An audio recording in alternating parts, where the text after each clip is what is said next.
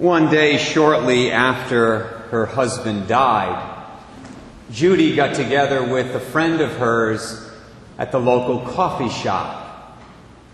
At one point during their conversation, Judy said, "Did you know that my husband Joe was a real cheapskate? He didn't even leave me any insurance money."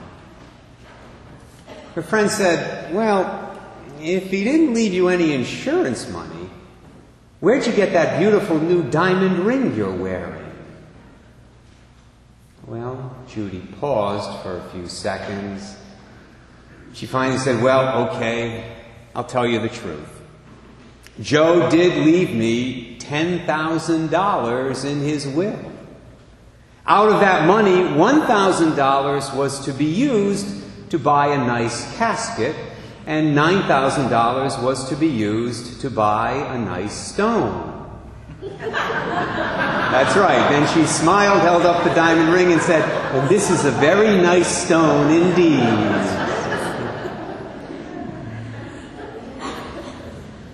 Now, I like to take the charitable interpretation, and I would like to think that Judy simply misunderstood her husband's request. But it's pretty clear from the details of that story, she knew exactly what her husband wanted: a nice gravestone over his remains at the local cemetery. But Judy wanted a diamond ring instead. So she conveniently and rather deceitfully twisted the meaning of his words to justify her action.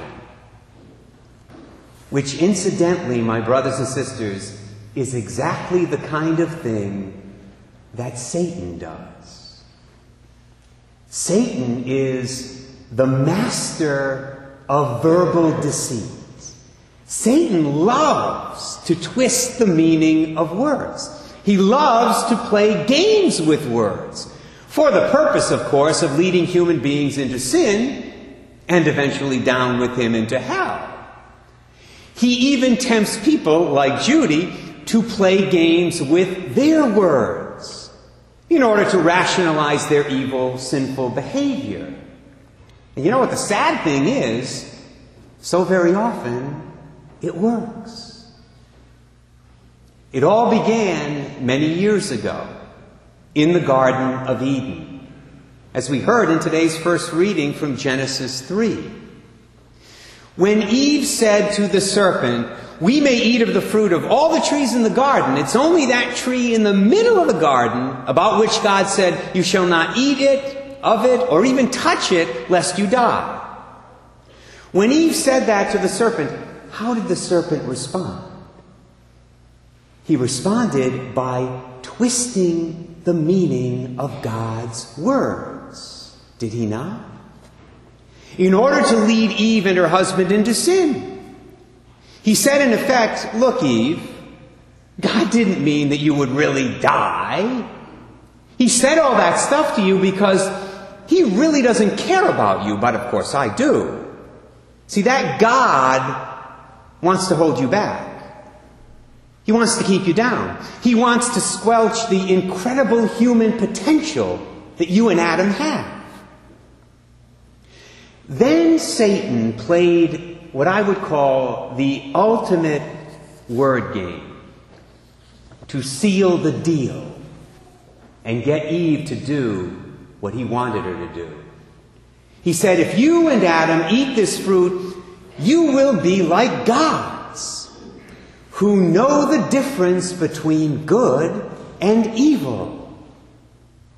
Now, the key word in that temptation is the word know. You see, it's true, God does know the difference between good and evil, like the devil said. But he knows that difference like I know the difference between good health and typhoid fever. For me, typhoid fever is something that's out there, because I don't have the disease personally, thanks be to God. I know typhoid fever in my mind only. I do not know it experientially. Well, God knows evil in the same way.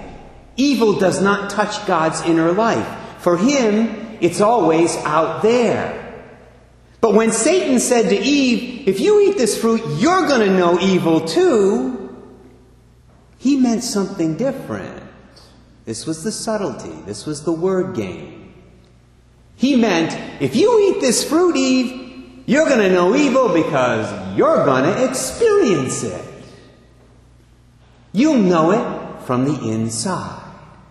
You'll know it in the sense that it's going to actually come into your heart and make you miserable and ruin your entire life. This is why I called Satan the master of verbal deceit. Twisting the meaning of words is one of his most despicable talents, and he's got lots of others, but that's one of his most despicable. And you know what? It's a talent he's still using in our generation. By getting people to redefine words and redefine concepts in order to justify the evil things they want to do. For example, think about how the word freedom has been redefined in recent years. In order to justify everything from pornography, that's freedom, you see. For everything from pornography to gay marriage. Think of how the word rights has been redefined. Think of how rights have been redefined in our civil laws so as to exclude the right to life of the unborn. Think of how the word person and the meaning of the word person has been changed in order to justify things like embryonic stem cell research. People who want to justify embryonic stem cell research will sometimes say, well, you know, the problem here is the embryo is not a person in the full sense of what it means to be a person, whatever that is.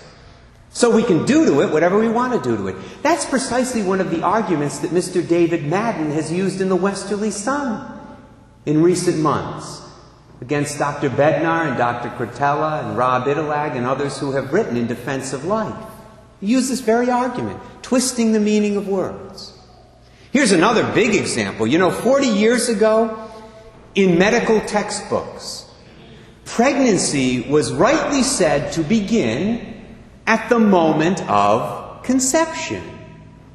That's how the word was defined.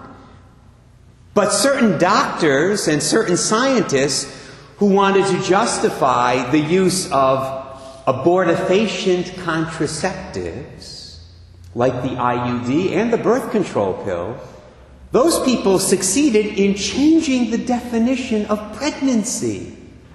If you look at a medical textbook today, they will tell you pregnancy does not begin at the moment of conception. They'll say it begins when the fertilized egg finally implants in the uterus. How diabolically convenient. Because then you can get rid of the fertilized egg, the new human life, before it implants. And it's okay, because of course it's not pregnancy. There are literally dozens of words that fit into this category. Marriage. That used to mean one man and one woman. Now in some circles it can mean almost anything. Normal. So-called normal behavior in 2008 is very different from normal behavior 50 years ago. And those of you who were alive at the time can attest to that. Virtue and vice. Their meanings have actually been reversed in some segments of our society. Virtue has become vice, and vice has become virtue. All these words and many others have been redefined in our culture for the sole purpose of defining deviancy down and making sin acceptable. It's a clever strategy, and it will work. That's the bad news. It will continue to work, as it worked with Adam and Eve, unless by the grace of God, you and I resist and put a stop to it, beginning in our own personal lives. The choice, my brothers and sisters, as always, is ours.